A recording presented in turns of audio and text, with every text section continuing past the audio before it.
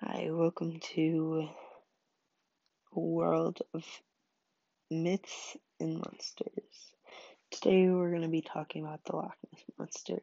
He is a mythical creature in Scottish folklore.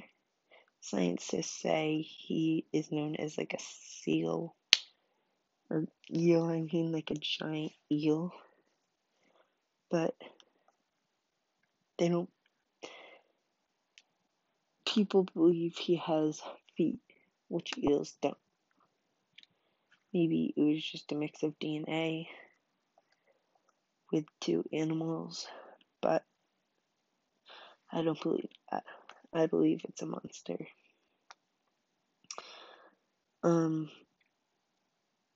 He's also known as Nessie, Loch Ness Monster, Nessie for short. His country is Scotland, Scottish Highlands. The history behind him was the earliest report of a monster in Vichnity of Loch Ness Monster appears in the life of Saint Columba by Adamnan, written in the 6th century.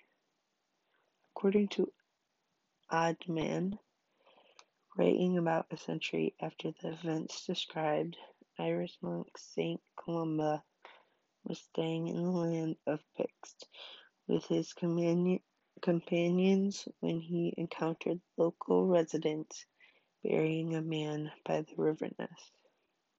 They explained that the man was swimming in the river when he was attacked by a water beast that mauled him and dragged him underwater. They had tried to rescue him in a boat, but he was killed. Columba sent a follower to swim across the river. The beast approached him, but Columba made the sign of the cross and said, "Go no further. Do not touch the man. Go back at once." The creature stopped as if it had been pulled back with rope and fled.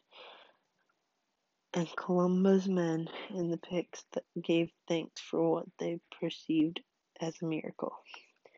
Believers in the monster point to this story set in the river Ness rather than the loch itself as evidence for the creature's existence. As early as the 6th century, skeptics questioned the narrative's reliability.